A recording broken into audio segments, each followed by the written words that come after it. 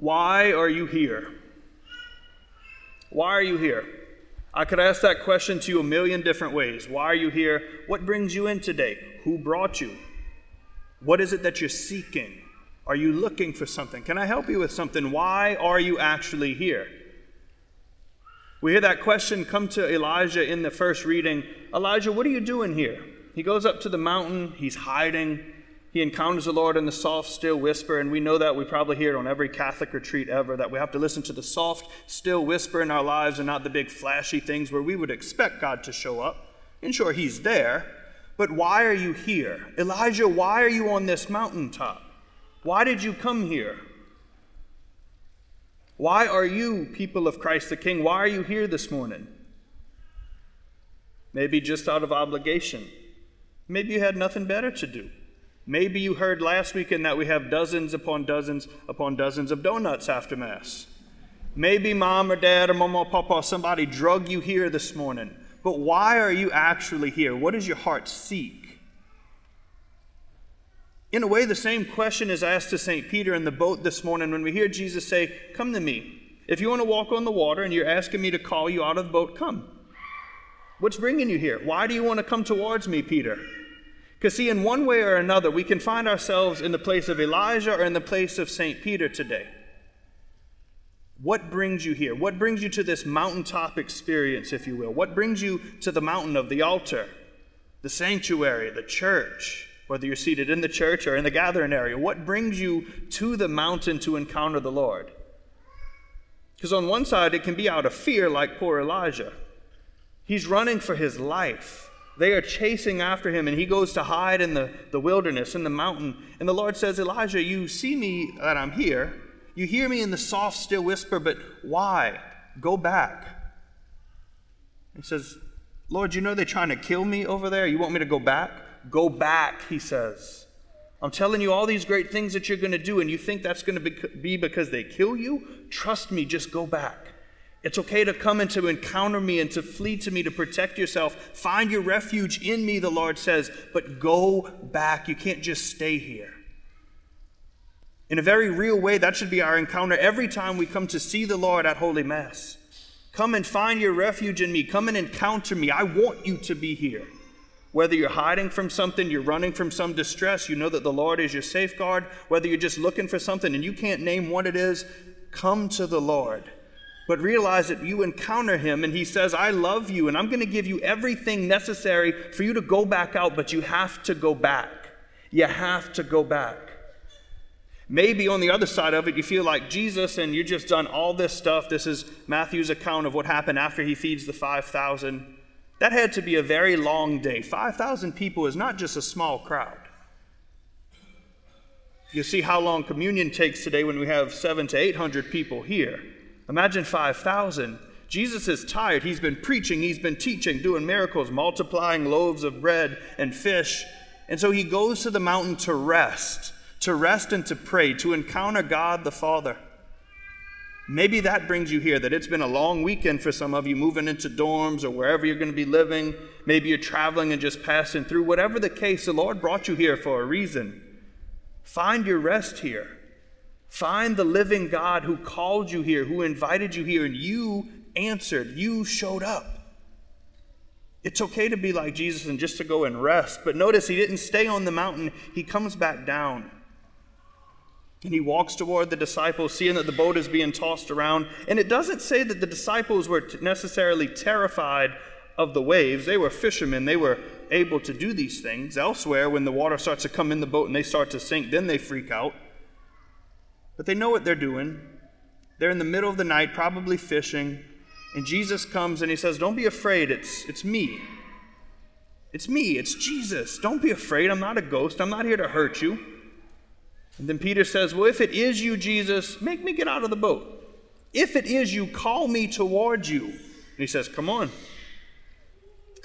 get out of the boat." Because see, what the disciples are doing are staying in their regular routine. They're following Jesus around. They're used to it by now. They fed all these people. They were with Jesus. And he said, "Y'all go down. I'll dismiss the crowds. Just go to the other side of the lake, the Sea of Galilee, and I'll meet you there." They do this every day. They're fishermen. They know how to drive a boat. or sail a boat, I guess. They know how to cast a net. They know how to weather the storm. They know what they're doing. And yet there's something a little bit more that St. Peter is desiring. Lord, if it's you, call me out of the boat. Call me out of this mundane day-to-day life. Peter's been in a boat probably thousands of times, but I bet you that he's never walked on water before. Jesus called me out, and Jesus says, okay, come to me. It's okay. Get out of the boat. See, sometimes we have to get out of our day-to-day routine. Sometimes we have to get out of our comfort zone. Even if it's something good that we're doing, we have to step out of the boat every now and then to continue to run to the Lord and be fed by what it is he has to provide for us. Because he knows that on our own, we're going to mess things up. We need grace. We need the Lord's providence. We need this goodness that the good Father provides to us, that Jesus the Son will feed us with his body, his blood, his soul, his divinity. We need the Holy Spirit who enlivens us. But we have to get out of the boat first. So for those of you who are returning to Christ the King for maybe the 6 trillionth time, welcome back. For those of you who are here for the very first time, welcome. I know you've heard it from every professor, orientation leader, sorority, fraternity, and everybody else you've encountered, but we are so excited that you're here. We really are happy that you are here, home at Christ the King. But I ask you this same question: what are you doing here? What are you seeking? What do you want from the Lord? I don't care what the answer is, as long as it's honest. The Lord can provide it for you. But first you have to get out of the boat.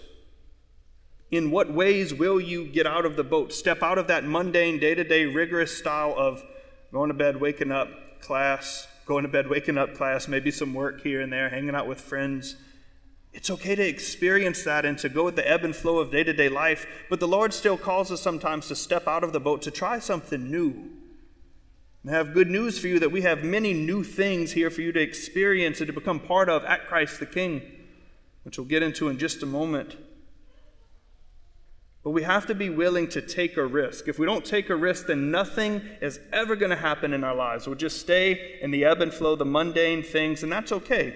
The Lord is still in the mundane. He's in those soft, still whispers, not just in the big, gigantic flashes of light and the earthquakes and the fire. He's in all of those things, but he speaks to us in the silence. Says, it's good that you're here. I'm glad that you're here. But what does your heart seek? What do you thirst for? What are you yearning for? Elijah, what brings you to this mountain? What are you doing here? Good, encounter me, but go back. Peter, step out of the boat. Do something new. Do something really insane. Walk on water towards me. But go back. I'll come with you. The waves are going to die down. The wind is going to stop. The storm will disappear. But you have to go back. But Father, if I take a risk like St. Peter, I might start sinking just like he did. Yeah, we can't skip over that detail. But notice what happens. Peter takes his eyes off of the Lord. He looks at the wind and the waves and sees how terrifying it actually is when you're walking on water. And he starts to sink. And he says 3 words, Lord, save me. Jesus, catch me. Lord, hold me.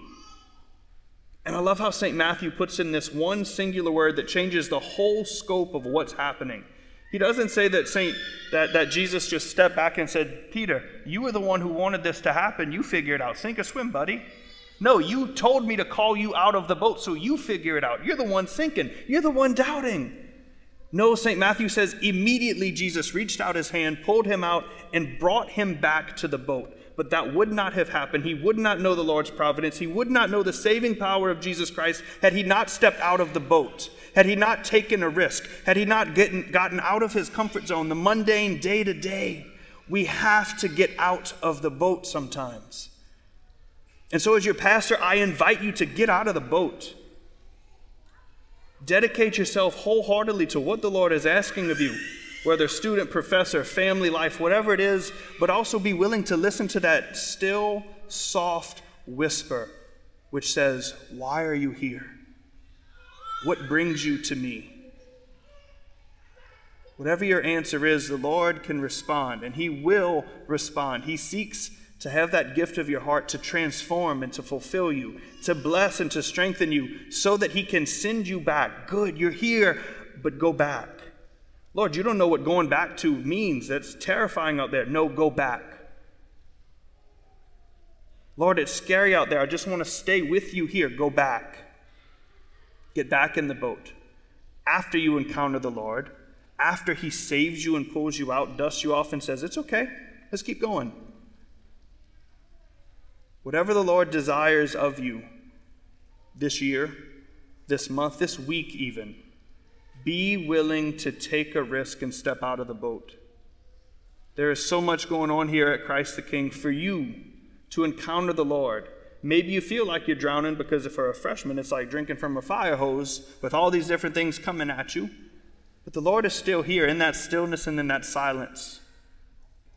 So whether it's just come and hang out in our activity center, the coffee shop, just to rest a little bit, the Lord is here. Step out of the boat.